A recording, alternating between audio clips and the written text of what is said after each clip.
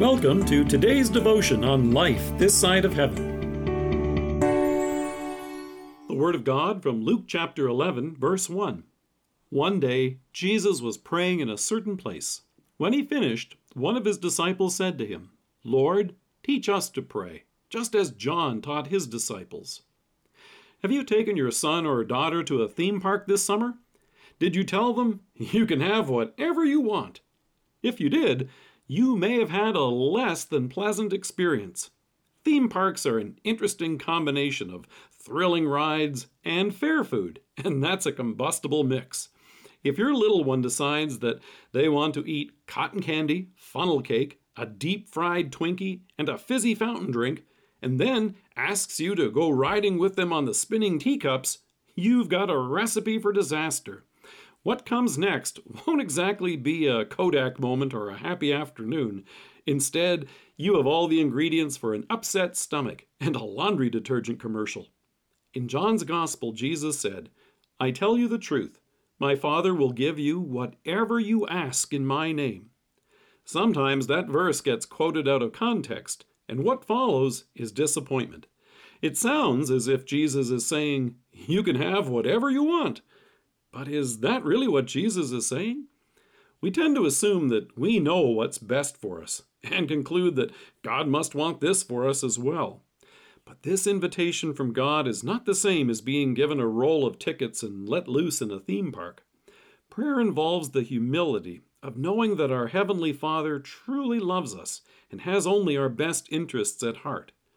God isn't out to deprive us of those things that we think are good, but nor is he out to harm us. As Jesus told the disciples, "Which of you fathers, if your son asks for a fish, will give him a snake instead? Or if he asks for an egg, will give him a scorpion?" So prayer involves trust. Trust involves knowing that God's will is always best, and then praying for those things that are according to his will. There are some things which God has explicitly promised in Scripture, such as forgiveness of sins. That's why in the Lord's Prayer, he tells us to pray for it without condition. And so we don't say, "If it's your will, if you feel like it, please forgive me." It is God's will. So Jesus teaches us to pray for it boldly. "Our Father, forgive us our trespasses." But there are those things which God has not expressly promised, and these include health, prosperity, and temporal gifts. When we ask for these things, we leave it to God and pray, "Not my will, but yours be done."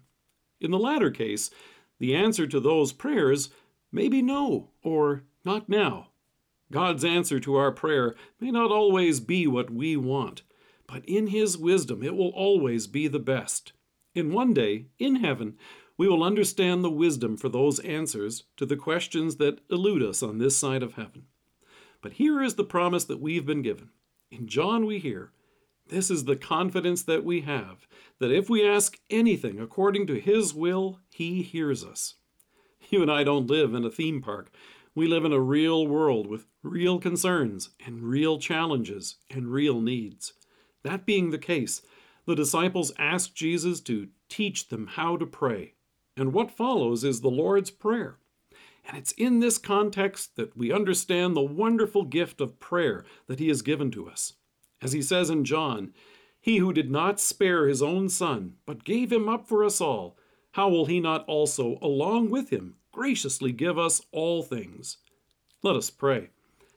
Gracious Lord, grant us your Holy Spirit, that we may call upon you for those things that are beneficial for us, and that are a benefit and a blessing to our families, our friends, and our neighbors. Amen. Thank you for joining us. If you're listening to us by podcast or on Alexa, we invite you to browse the resources that are available on our site at lifethissideofheaven.org.